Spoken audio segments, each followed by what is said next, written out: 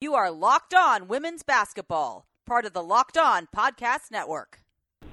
Hello and welcome to Locked On Women's Basketball. I'm your host, Howard Megdal, reminding you can follow us on Twitter at both Locked On WBB and, of course, follow our coverage 24/7 at the Summit Hoops, 2 T's in honor of Pat, where you can read, listen, and watch everything there is to know about the world of women's basketball.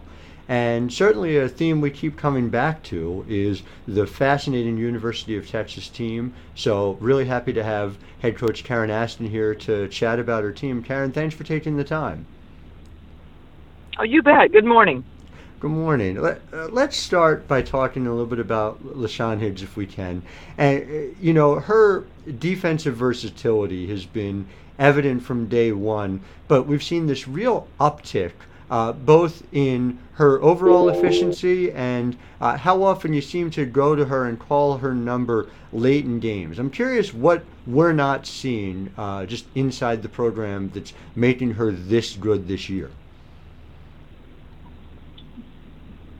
I think it's sort of hard sometimes to see maturation and growth from a mental perspective, and I think with LaShawn, that's probably the biggest leap that she's taken is just growing up. Last year she was almost there, but there were still times that when something went wrong, she sort of got down on herself, shut down a little bit, and she's been able just through the summer and the spring after season was over to sort of take a step back and review what is it that I need to do to be better. And, she addressed, in my opinion, both of the things that I thought would turn her into the elite player that she's capable of being, which is the mental aspect and then improving her three-point shot. Everybody knows LaShawn has speed and quickness and penetrating ability, but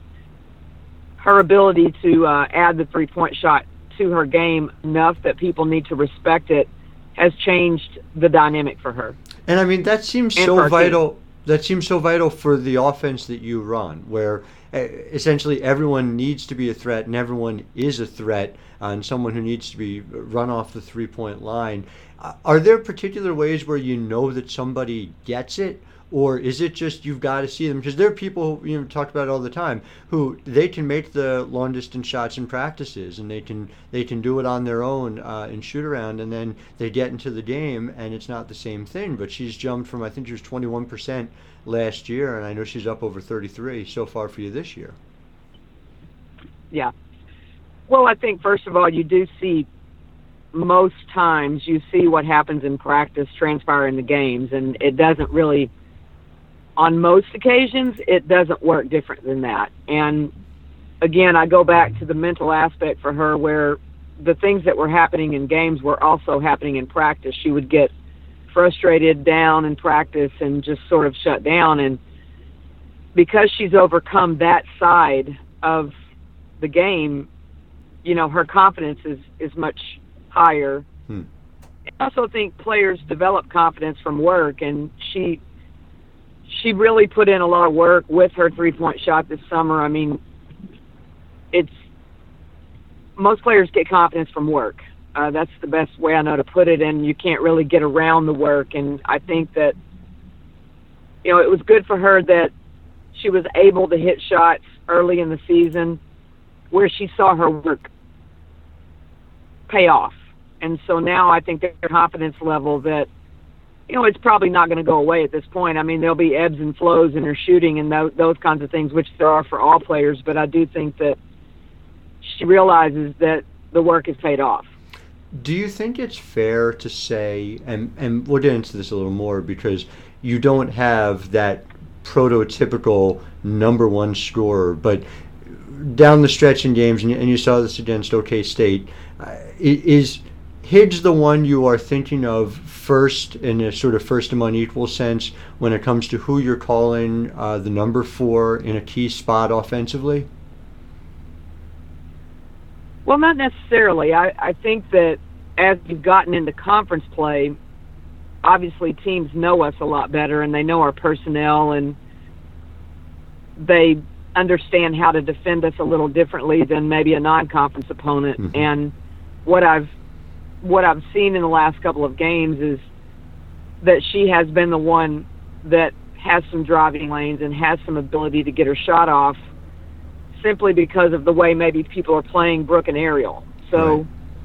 I wouldn't say that she's necessarily the go-to player. I think it's we have enough players that, you know, you're sort of looking for matchups when you get into conference play, and you're looking for scenarios that maybe are even working in that game. And Oklahoma State was a perfect example of just LaShawn was working in that game, and she was making really good decisions. And that's the other piece to her game that's gotten better. I think when you're young, you think you have to score to impact the game. And as she's grown and matured, her decision-making has gotten better, and she lets the game come to her. And if she has a shot, she takes it.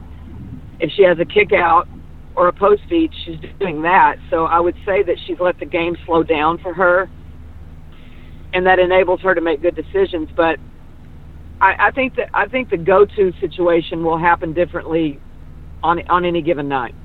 And that's another thing that I just love about watching your teams, just from the offensive perspective, which is that, like you said, it's that decision making. So making those passes, you know, out of the wing or out of the post in the case of Jatari White, or you know, anyone, it leads to these assist percentages where you know, Brooke McCarty being your primary playmaker, she is not the only one with an assist percentage north of 15%. You have a handful of players in your rotation who are doing it. And so that, you know, that's just the clear evidence of that. But McCarty, in some fundamental ways that go beyond the raw statistics, in a way that is part to do with your system, which you know, is significant, and partially just to do with the fact that she can do so many different things. She's drawing a lot of attention even at the next level. And so I kind of want to get into that and start there, where you talk about matchups. And in LaShawn Higgs' case, you have an issue where her athleticism and her size create matchup scenarios that are a problem. Well, you would think the opposite with Brooke, given her size. But it doesn't pan out that way. It doesn't pan out that way defensively, and it doesn't keep her from getting to the hoop, to the point that I've spoken to a number of WNBA talent evaluators, all of whom expect her to be drafted, and I think she has a real good chance to have a future in the league. So what is it about Brooke that allows her to have that separation despite her size? I think it's there's a couple of things. I mean, first and foremost, her ability to shoot the three, as I said about LaShawn, changes the game for her. She would be played differently if she didn't have range, and if she wasn't so effective from the three-point line, which at that size you have to be. And it opens up lanes for her to her off the line, on ball screens. So it's that's the first thing for Brooke, is that she's very effective and very consistent with her three-point shot. And then, you know, I would say one of the things that is a benefit for her, and I mean, this sounds very elementary and fundamental, but she can go both ways. And I think that when you talk about guards, I mean, there's always this effectiveness that's different if you can't send a guard in one direction and keep them over there. And Brooke's ability to go left or go right, change speeds, gives her that craftiness that she desperately needs. And then I think the third piece is just the gym rat in her. I mean, you know, the shots that she creates and the shots that she comes up with, I mean, you know, she must have dreamed those up in a backyard somewhere, because some of them aren't fundamental and normal. You know, they're just shots that she has learned to create along the years because of her size. Do you think that's overstated, the question of size? I remember this was even a question for Mariah Jefferson a couple years ago. I'm hearing it about Jordan Canada now out at UCLA as well. The ability, like you said, to go left and go right, and the ability to hit the three, it seems like that matters a whole lot more when it comes to effectiveness at the position than whether you're, say, 5'9" instead of 5'6". Well, no question. I mean, at our level, and I'm sure at the next level, tendencies are one of the biggest things that are played, along with matchups. I mean, it becomes who can stop who from doing what they do best. And I think that any good guard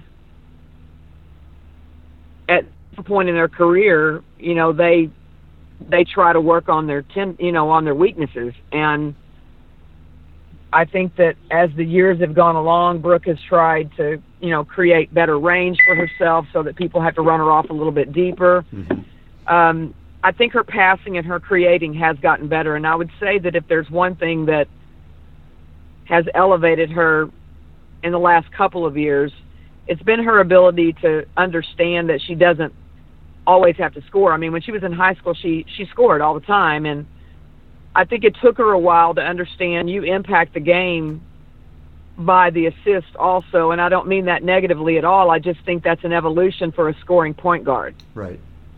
Right. No, it makes sense. And also to have the personnel last year into this year, but it feels like even more so this year, it seems like it's tailor-made for her to get positive reinforcement for that lesson. Is that how you see it as well? Most definitely. I mean, I think we have people that are running the floor. We have more numbers. Yeah. She has people that she can pitch ahead to, and they create things. So there's no question that we probably have a little more balance this year. Mm-hmm. And so I want to talk about that as your identity, because when you think about the teams that make Final Fours and you think about the teams that win national championships, they're really a calling card, and whether it's on the offensive end or whether it's specifically on the defensive end, or they just are monsters on the boards, or they're especially effective rim protectors. And so I always love watching your teams, but I've been sort of puzzling over what is the calling card that makes this team a threat to win, which I absolutely believe you are. And ultimately, when you look at the numbers, effective field goal percentage is probably the best way to express it, and that you guys are top 20 and getting the kinds of looks that I don't think you see from other teams. I wonder do you think that is the ultimate edge that you can bring forward, not to ignore the rest of of the aspects of the games that you're emphasizing, but that can be sort of a difference maker for this Texas team? I think it can be. I think that you have to have a threat at every position. There's no question about that. And I think that as we move along here in the next month or two, I hope that we improve, and I hope that we become even more of a threat in different ways. I think there's no question that everybody thinks that our guards are a threat offensively, but I still think there's a lot of growth that we can do. I think we can shoot the three better than we are right now. Mm-hmm. I do think that the forward position and I guess post play in general is going to continue to improve. I think one thing that it sort of caught me off guard when we first started season, and I mean, obviously we're deep into it now and people have more experience, but I think one thing that is still a factor with our team is that our front court is fairly young from an experience perspective. So, I mean, even though Jatari White is older, it's her first year in the league, and it's her first year to play against all of these players that she's seeing every night, and then everybody we bring off the bench is inexperienced. So I do think that we can continue to improve and be more balanced than we are right now, and I think as we go along, that will hopefully benefit us in postseason play and down the stretch in Big 12 play. So to that end, you recently get Joyner Holmes back, who did so many things and impressed so many people. People just gush about her when you talk about Texas around the country. So having her back, it's obviously a situation where you're working her in slowly, only averaging 9 minutes a game over her first two back. What is the plan in your mind for her, and what is it you think she can and should be for you over the duration of this season? Well, as we go along, I do think that she can be a difference maker because she has size and strength and versatility. You know, I think that one thing that's different for Joyner than when she was here last year, and I think it's actually, I mean, it's going to make her better, but there is, you know, a little more depth at that position and a little more versatility. So I think as we go along, it's actually going to benefit her because, you know, she's going to have to really amp it up in practice, and her habits will, I think, continue to improve. I just think the thing with Joyner right now is that she doesn't have that timing with her team and the feel of the game, and she's a feel player. I mean, you know, that's what I loved about her when I recruited her, is that she has great feel for the game, and I think that's going to take a good month or so for her to get a feel of our offense, a feel of her teammates. I mean, we have new teammates. You know, the front court she played with last year is not, you know, I mean, Audrey was here, but Jatari's new. I just think that it's going to take her a while, but I mean, her ability to make plays and I mean, as you saw the other night against Oklahoma State, she immediately gets in the game and gets a putback. Right. I mean, she has rebounding instincts and she has basketball instincts. So as we go along, there's no question that we could become stronger and better as Joyner improves. And so in a lot of ways, just her size and even her rim protection, quite frankly, seems like those are a couple of added areas that you would say statistically at least are a missing piece for you right now. Is that sort of how you see what she needs to be for you as well? I think so. I think we are missing some scoring from the power forward position. Mm-hmm. I do not want to take anything away from Adrienne Goudreau, who has been really just a workhorse for our team. And her detail defensively and her ability to do the little things cannot be overshadowed at all. I'm not sure I know that we wouldn't be where we are right now without Audrey, and I don't want to discount her ability or Jordan's or Rella's, but I do think that Joyner is a different type of a player and will add a different dimension to our team when she gets comfortable. Yeah, it's going to be really... She has a scoring dimension that we don't necessarily have. And again, presumably with even more space, just given the extra number of scorers you have to be able to space the floor around her. It's going to be fascinating to see that work take place over the coming weeks. But you don't have the luxury of waiting that extra period of time before you get a real test coming up on January 15th of the non-conference variety, which is not to take anything away from the difficult Big 12 games that you face. But it is striking to me, if you sort of think of Texas in a narrative way that I do, that you probably don't have the luxury of doing, but I spend a lot of my free time thinking about your program. And so I remember, obviously, the losses, as you do, to UConn that ended a couple of your seasons. This is a different moment in time to be able to get the chance to measure yourselves against UConn. I'm wondering what you see as sort of the pros and cons of being able to do it in January instead of March.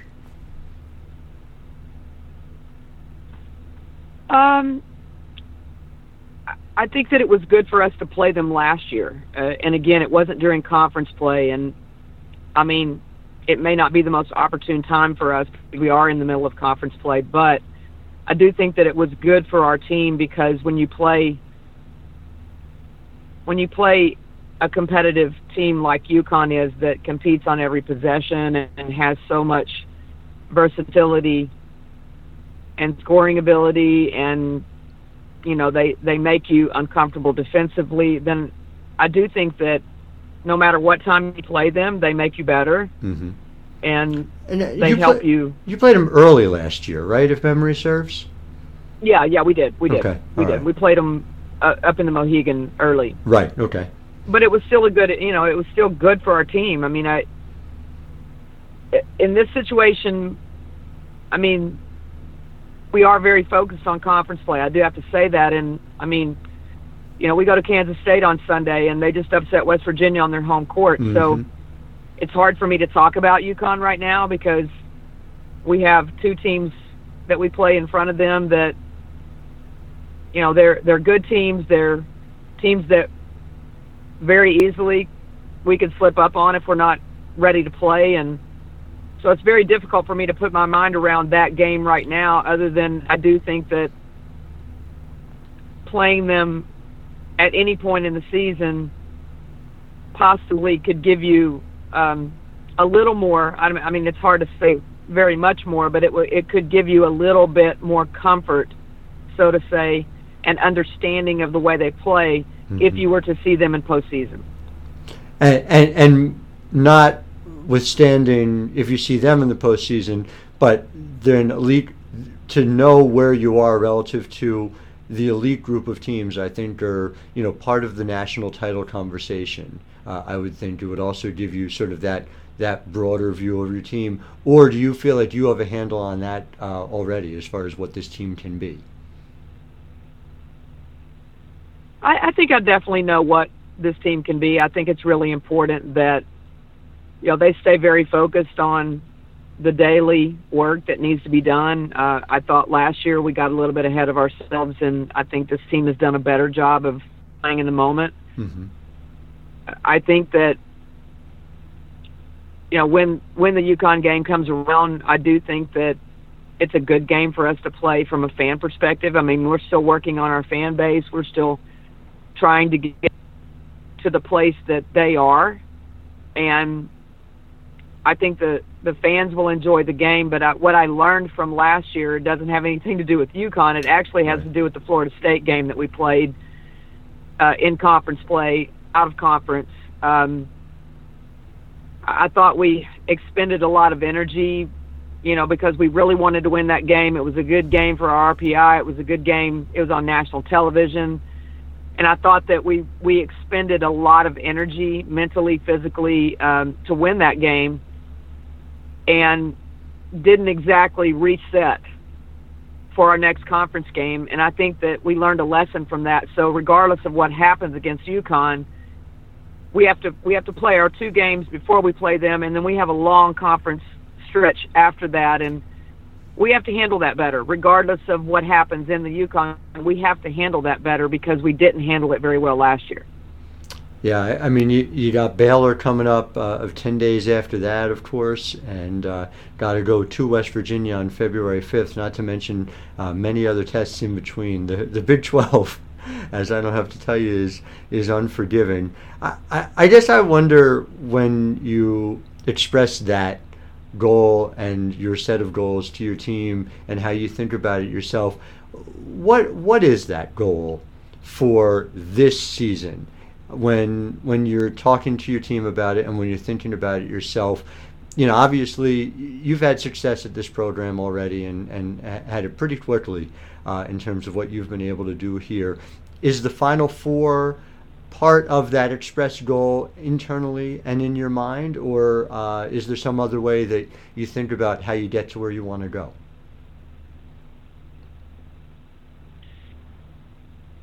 I do think that if you're at a program like the University of Texas, then that has to be your ultimate goal every year. Mm-hmm. And if it's not, then I'm not sure what you're doing here.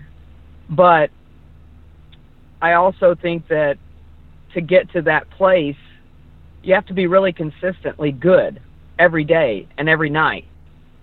And I'm not sure that we've learned how to be that yet. So one of the things that we've really focused on this year was to try to just stay in the moment, and how do we be our best every day? How do we continue to improve? How do we stay away from highs and lows?